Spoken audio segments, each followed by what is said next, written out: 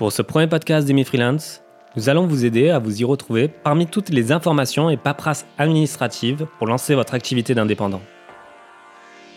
Bonjour et bienvenue. Vous écoutez le podcast d'Emi Freelance, la mutuelle des esprits libres.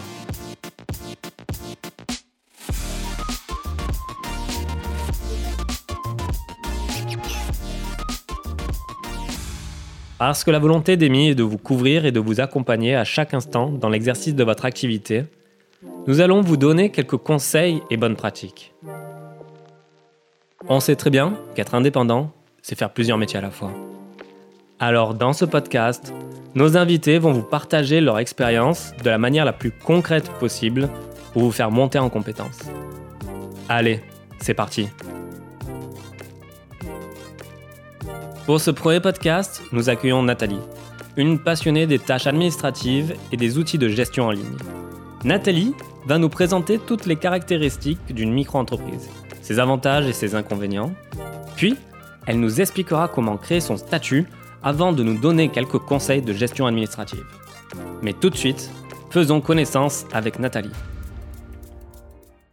Bonjour Nathalie. Hello Arnaud. Bienvenue dans le podcast. Merci. Alors Nathalie, je t'ai invitée dans ce premier podcast parce que j'ai besoin de l'aide d'une spécialiste pour aider les nouveaux ou les futurs freelance dans leur premier pas d'un point de vue administratif.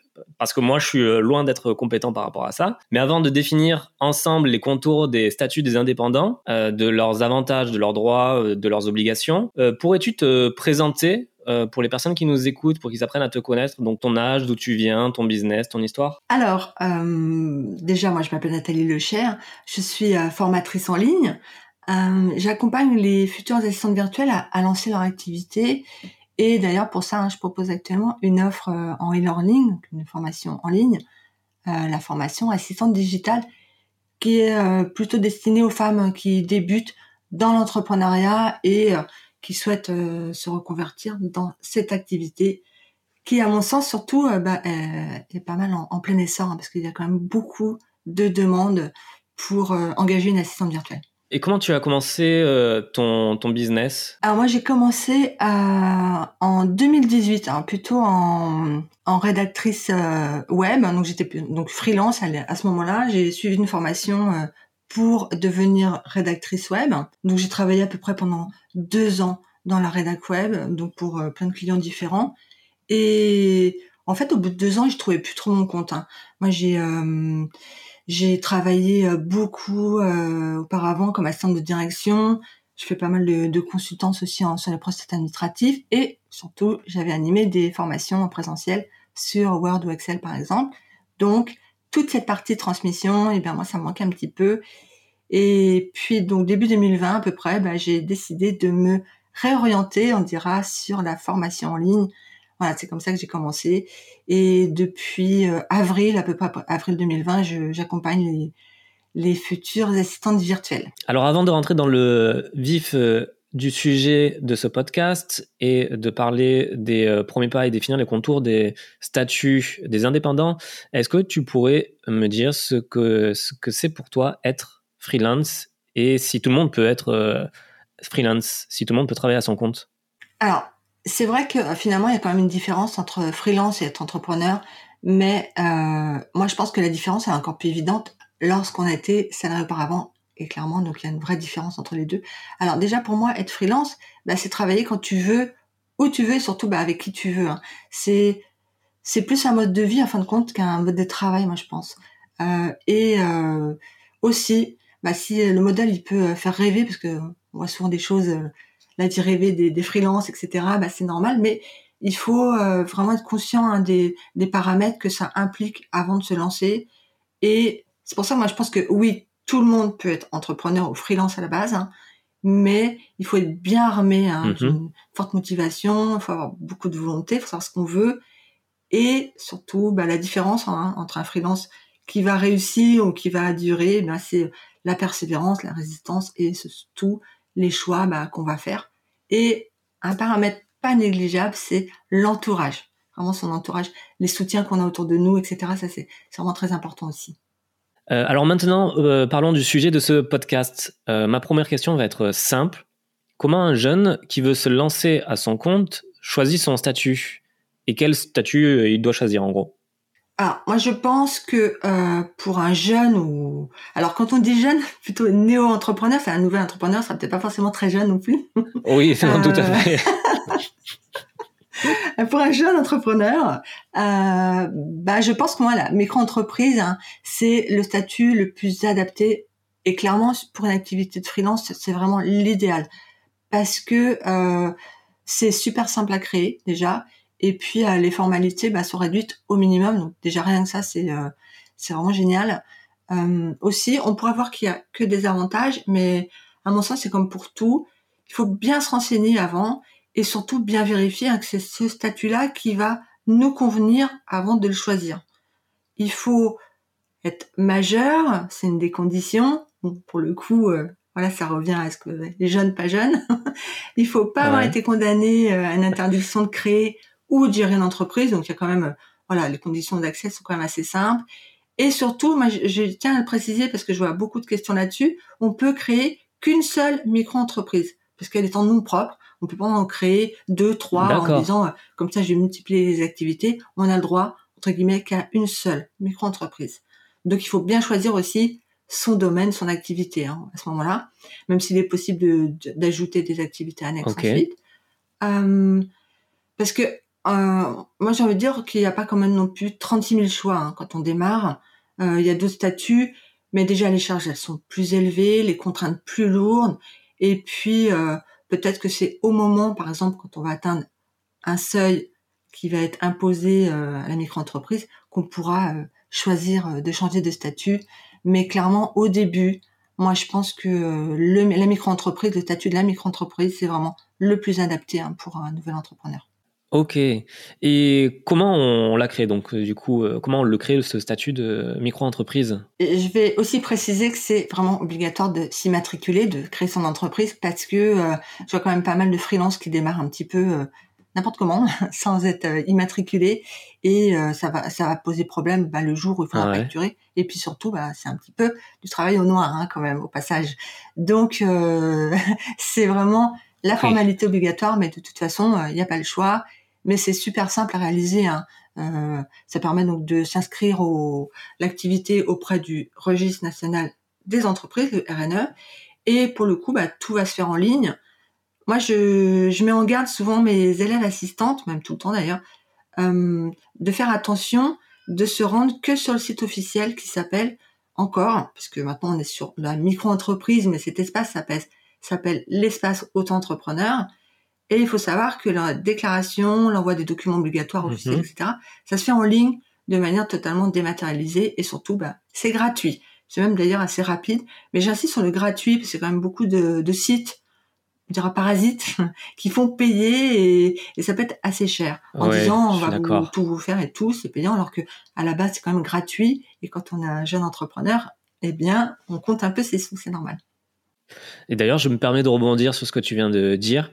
Moi, je me rappelle au début, quand j'ai créé mon statut, j'ai reçu justement plein d'emails et plein de papiers dans ma boîte aux lettres sur justement des soi-disant entités et tout, qui sont là, qui font pour lesquelles il faut payer pour se déclarer. Et c'est vrai qu'il y a beaucoup d'arnaques sur ce point-là, ce sujet-là. Donc, en effet, c'est important de dire que la plateforme, le portail de l'auto-entrepreneur est gratuit et très ergonomique et très facile d'utilisation. Tu es d'accord ? Oui, complètement, oui. Complètement d'accord. Voilà, ça me rassure. Et maintenant, alors du coup, un point important pour le statut d'auto-entrepreneur, c'est le plafond. Est-ce que tu peux nous en dire un peu plus du plafond du chiffre d'affaires? Alors clairement, oui, c'est un petit peu la bête noire, on dira, ce fameux plafond. En plus, il y a différents seuils suivant un petit peu l'activité, etc. Donc c'est vraiment le point sensible, on dira, de ces statuts où il faut quand même faire attention. On appelle ça le plafond de chiffre d'affaires. Et c'est vrai que jusqu'à un certain seuil de chiffre d'affaires, c'est le régime fiscal qui est le plus favorable. Donc c'est pour ça aussi que c'est hyper important de surveiller ce dernier, le chiffre d'affaires, parce que les montants en plus de ces seuils peuvent être modifiés, réactualisés, donc il faut quand même en plus faire une certaine veille là-dessus. En plus, il faut savoir qu'une activité qui démarre, elle peut rencontrer un succès, on dira peut-être inattendu, et donc on peut avoir une évolution rapide du chiffre d'affaires. Donc c'est pour ça qu'il faut savoir aussi où on en est au niveau de son chiffre d'affaires, sinon on peut quand même avoir des surprises. Alors moi, je vais pas rentrer non plus dans des détails trop techniques ou très particuliers en fonction des cas, etc. Par exemple, si on a choisi le prélèvement libératoire ou pas, est-ce que c'est avantageux, tout ça, parce qu'on va rentrer sur un podcast qui va durer 1h30. Par exemple, en 2020, il y a une revalorisation des seuils de chiffre d'affaires, donc ça correspond à 72 600 € de chiffre d'affaires annuel pour des prestations de services, qui est quand même la majorité, on peut être des freelances, voilà, les graphistes, etc. Il est de 176 200 € de chiffre d'affaires annuel pour les activités d'achat et de vente de biens et marchandises, également les entreprises qui exercent une activité de location saisonnière de tourisme. Voilà. Donc ça, c'est pour le premier seuil. Mais il y a un autre seuil qui s'appelle le seuil de franchise en base de TVA, c'est-à-dire on va pas déclarer la TVA, on va pas la récupérer, etc., qui est de 85 800 € pour les activités commerciales, tout ce qui est vente à consommer sur place, prestations d'hébergement, etc. Et tout ce qui est prestation de service, donc plutôt adapté aux freelances, encore en rédac, etc., qui est de 34 400 €. Voilà. Donc ça veut dire quoi ? Ça veut dire que l'auto-entrepreneur ne facture pas de TVA à ses clients en dessous de ces seuils. Donc, en fin de compte, pour un côté pratique, quand vous allez faire vos factures, elles vont être affichées en TTC. Souvent, la question reprend. Donc, on considère que les prix affichés sur une facture ou un devis sont TTC. Voilà. Si l'auto-entrepreneur il voit son chiffre d'affaires dépassé ou et qui se trouve durant 2 ans consécutifs dans la marge de tolérance, c'est-à-dire entre le seuil de franchise et le seuil majoré, il va basculer automatiquement sous le régime de la TVA la 3e année. Alors, c'est quand même un petit peu compliqué. C'est pour ça que quand ça se complique un petit peu comme ça, moi je pense que c'est peut-être le moment de consulter un expert comptable, et même je pense d'ailleurs qu'il vaut mieux le faire dès lors qu'on sait qu'on va dépasser le plafond. On a quand même une vision un peu, je pense, sur son entreprise. Et donc, s'il y a bien un conseil moi que je peux donner, c'est d'anticiper. Et d'ailleurs, c'est un petit peu un conseil valable pour toute l'activité en général. Ouais, je suis d'accord avec ce conseil. L'anticipation, c'est vraiment important pour pouvoir se faire aider éventuellement et savoir comment retravailler ses factures éventuellement, parce que ça peut surprendre certains clients d'un seul coup quand on leur dit qu'ils doivent payer plus cher parce qu'il y a la TVA qui se rajoute, et savoir l'anticiper justement, ça. Quelles sont les différentes aides à la création d'une entreprise, d'une micro-entreprise ? Alors, c'est vrai qu'on peut avoir des aides à la création d'entreprise, mais encore une fois, ces aides, elles sont soumises à des conditions d'éligibilité et chaque cas peut être différent. Donc moi, je vais rester assez généraliste dans ma réponse. Donc il y a la plus connue qui est l'ACRE, l'aide à la création ou à la reprise d'une entreprise, qui est en fait plutôt une exonération partielle des charges sociales, dite exonération de début d'activité, et c'est un accompagnement pendant les premières années d'activité. Actuellement, depuis 2020, la durée d'exonération, elle est de 12 mois. D'accord. De plus, il faut savoir que l'exonération varie en fonction du chiffre d'affaires de la première année. Donc, c'est toujours un peu difficile de projeter sur l'année suivante. Pour avoir cette aide, cela, pour le coup, c'est plutôt dédié quand même aux jeunes, parce qu'il faut être âgé de 18 ans à moins de 26 ans. Il faut également distinguer 2 périodes depuis l'année dernière, c'est-à-dire à savoir si la création d'entreprise a eu lieu avant le 1er avril 2020 ou après.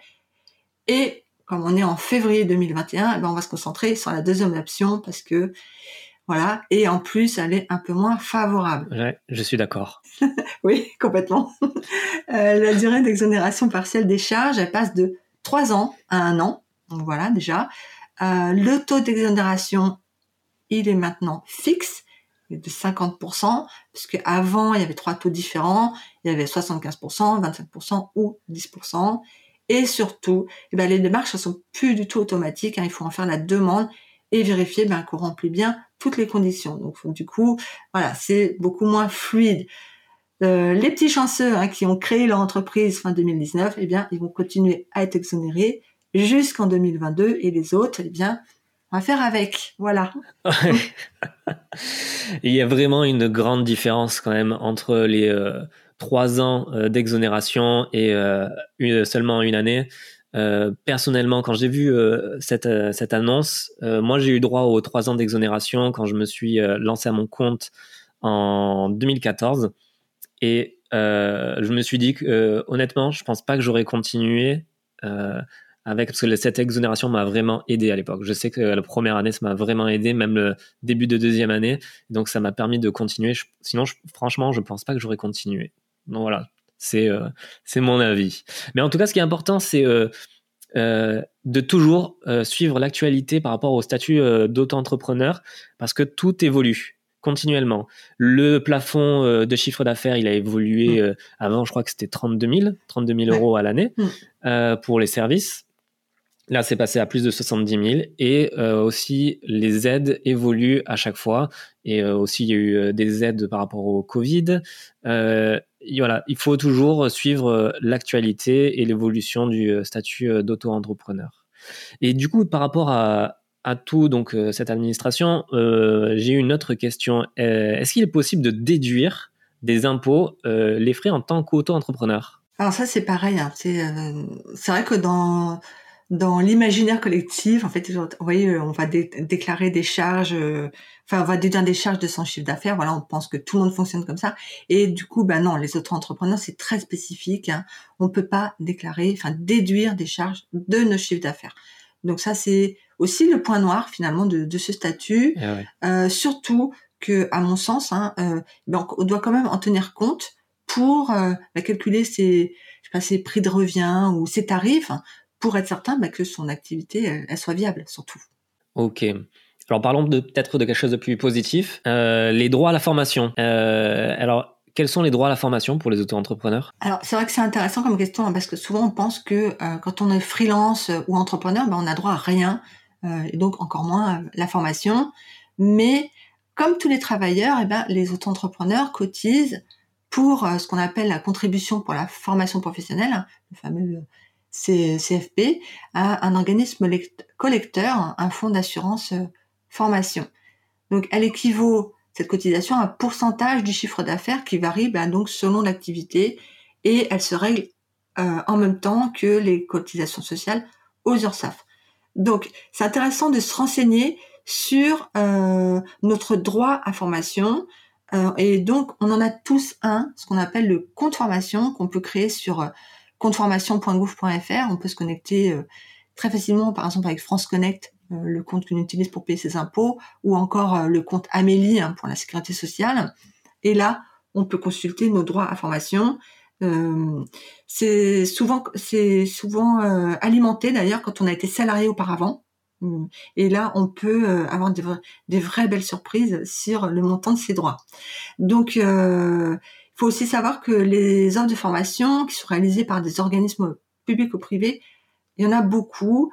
Il faut bien déterminer le type de formation souhaité, le niveau de compétence. Ça, c'est intéressant de savoir où on en est, déjà acquis dans le domaine, et également la durée en fonction de ses propres obligations professionnelles, sans oublier le budget qu'on est prêt à y consacrer, parce que il faut bien savoir que toutes les formations, elles sont malheureusement pas prises en charge par le CPF ou les fonds de formation, quels qu'ils soient, que ce soit partiellement ou complètement. Et en fin de compte, en fonction du montant de la formation qu'on aura retenu, il faudra peut-être penser à rajouter un petit peu au bout si on n'a pas assez d'argent sur son compte formation. Alors, toute cette montagne administrative, des fois, ça fait un peu flipper les auto-entrepreneurs, les gens qui se lancent à leur compte. Est-ce que tu aurais des conseils pour les indépendants? Alors, moi, déjà, je vais nuancer un petit peu ma réponse sur le fait que ça puisse un peu bloquer ou pas les entrepreneurs, etc. En disant parce que lorsqu'on décide de créer son entreprise, il faut vraiment intégrer cette notion de gestion et se positionner dès le début dans l'état d'esprit de chef d'entreprise. Ça sous-entend qu'on est en charge de responsabilité et qu'on doit tout faire pour que son entreprise tourne bien et surtout légalement. Mais moi, je peux comprendre que ce soit compliqué l'administratif, parce que même pour moi, qui suis quand même plutôt spécialisée des tâches administratives, etc., qui aime bien ça, ça peut aussi un petit peu parfois me saouler, pour pas dire autre chose. Et surtout, ça peut être vite chronophage. On peut vraiment perdre du temps dans certaines démarches. Donc, il y a des petites astuces. Par exemple, moi, je pense que pour tout ce qui concerne les règlements des cotisations sociales, les charges fiscales, etc., on peut s'en sortir. Par exemple, moi, j'ai opté pour le prélèvement libératoire. Donc, ça intervient chaque trimestre selon un calendrier défini à l'avance sur l'espace auto-entrepreneur. Il suffit juste d'aller consulter. On peut se mettre un petit rappel pour éviter d'oublier, par exemple. Et comme ça, j'oublie pas, c'est cadré. Voilà, déjà, de ce côté-là, c'est assez simple, il me semble. Ensuite, c'est vraiment indispensable d'avoir une comptabilité ordonnée, c'est-à-dire avoir ses factures bien classées, bien ordonnées, etc. Il y a des outils de facturation en ligne qui font ça très bien. Il y en a des gratuits, donc on peut vraiment gagner du temps. Et surtout, comme elles sont en ligne, ces factures, on les perd plus. Et puis, si vraiment c'est compliqué, moi je vais conseiller forcément de déléguer ces tâches à une assistante qui va pouvoir vous soulager là-dessus. Et puis surtout, moi je sais que les freelances, pour beaucoup les entrepreneurs, c'est pas le cœur de métier, les tâches administratives. Donc plus on va déléguer, rapidement, plus on pourra se concentrer sur son cœur de métier et à mon sens monter rapidement en évolution d'entreprise, quoi. Très bien. Juste, je voudrais rajouter par rapport à ce que tu as dit sur les déclarations trimestrielles. Même si on fait 0 de chiffre d'affaires, il faut aller sur la plateforme et déclarer les 0 € de chiffre d'affaires. Pas penser qu'il faut pas déclarer. Parce que si on oublie de faire sa déclaration, on a eu une amende derrière. Ouais, il faut pas oublier, même une déclaration à 0 €, il faut aller la faire effectivement. Donc du coup, maintenant qu'on a toutes ces informations, quel conseil donnerais-tu à quelqu'un qui est sur le point de se lancer ? Alors moi je pense que déjà, je conseille de se lancer. Si c'est quelque chose qu'on a envie de faire, il faut vraiment se lancer, parce que le pire finalement, ce serait de regretter de pas l'avoir fait. Alors moi je dis pas que tout le monde va réussir, voilà, mais au moins il faut tenter. Il y aura pas de regret de ce côté-là. Et puis plus son lancement il va être réfléchi, il va être organisé, préparé, et plus le futur entrepreneur il sera serein. C'est très important d'avoir cette sérénité pour se lancer. Quand c'est cadré, c'est évidemment beaucoup plus fluide. Évidemment, il vaut mieux aussi avoir un projet qui soit viable. Donc l'idéal peut-être ce serait de sonder le marché auparavant. Et du coup, est-ce que tu conseilles à quelqu'un de garder son job au moment où il veut se lancer comme freelance et de travailler dans un premier temps en complément et après de quitter son boulot, ou non, d'être à 100% dans sa nouvelle activité ? Alors c'est intéressant ta question, parce que moi j'ai remarqué que on ne parle pas beaucoup finalement, ou que les gens, c'est en discutant avec eux qu'on s'aperçoit qu'ils ont ce qu'on appelle une double activité, n'en parlent pas d'emblée. Et parce que je constate souvent qu'il y a une sorte un petit peu d'opposition entre les salariés et les entrepreneurs de l'autre, voilà, comme s'il y avait deux camps bien distincts. Et pourtant, moi, je constate qu'il y a beaucoup de néo-entrepreneurs qui gardent leur job le temps que leur activité soit viable. Et franchement, entre nous, ils ont parfaitement raison. Parce que quand on sait qu'on a un revenu qui va comme ça tomber tous les mois pour payer ses factures, le loyer ou autre, c'est quand même super confortable. Ça veut dire qu'on a moins de pression, par exemple, d'avoir décroché des premiers contrats à tout prix, et surtout à n'importe quel prix, quitte à se brader. Moi, je suis persuadée que ça apporte plus de sérénité, si on peut garder un job à côté. Ça permet d'avancer à son rythme, même si je reconnais que c'est quand même assez lourd d'avoir une activité salarié d'un côté et puis créer une boîte de l'autre. C'est quand même assez lourd, mais si on est motivé, il n'y a pas de raison qu'on n'y arrive pas. Tu as raison. Et est-ce qu'il y a des erreurs à éviter pour les auto-entrepreneurs au début ? De nouveau, l'erreur, c'est de pas se lancer. Si on a vraiment envie, il faut y aller. Il faut pas attendre que tout soit parfait, mais clairement, moi je dis, ça ne sera jamais à vos yeux pour le coup, ou encore par exemple d'attendre le soi-disant bon moment qui va jamais arriver finalement peut-être. Donc ça, c'est important.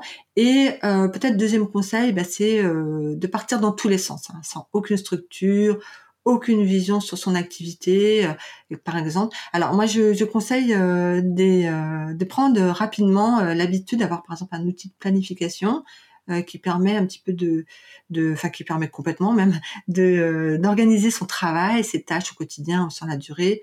Moi, typiquement, j'utilise Trello. Après, il y en a plein d'autres, comme Asana ou Notion, des choses comme ça. Mais ça donne une bonne vision sur sa structure, sur ce qu'on doit faire et ne pas oublier de faire surtout. Alors maintenant, je vais te poser la question récurrente que je pose à tous mes invités. Est-ce que tu as une méthode que toi-même tu appliques régulièrement pour progresser dans ton activité d'indépendant, que tu pourrais recommander aux personnes qui se lancent et qui pourraient utiliser pour s'améliorer tout au long de leur vie de freelance? Alors moi, je suis de nature très curieuse. Ça, c'est une façon d'être.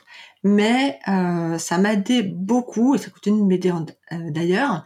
Ça veut dire que dès que je lis ou que je vois quelque chose passer sur les réseaux sociaux ou autres, sur Internet, eh bien, je cherche. Moi, je veux tout de suite savoir ce que c'est, comment ça fonctionne, est-ce que ça peut m'aider, comment je vais l'utiliser et le décliner dans mon activité ou dans ma communication, par exemple. Voilà, ça, c'est vraiment une façon d'être. Et puis, j'apprends beaucoup de choses comme ça. Ma meilleure amie, pour le coup, moi, c'est la fonction prise de notes sur mon téléphone. Je colle des liens, des captures d'écran, etc. Et une fois par semaine, je fais un point sur mes notes où je vais voir un petit peu. Donc, il y a des choses intéressantes que je mets à la corbeille. Mais voilà, au moins, je garde ça et je reviens plus tard. Moi, j'ai vraiment appris énormément de choses grâce à cette technique. Et surtout, je suis toujours au courant de tout ce qui peut m'être utile et de nouveau. Voilà. Si je devais résumer, en fait, c'est qu'un bon entrepreneur, il doit vraiment être constamment dans l'action et ouvert à toutes les nouveautés et à toutes les opportunités. Eh ben, merci pour ce conseil. Et merci Nathalie d'avoir pris le temps de répondre à toutes mes questions et d'avoir répondu de manière aussi concise sur un sujet aussi complexe.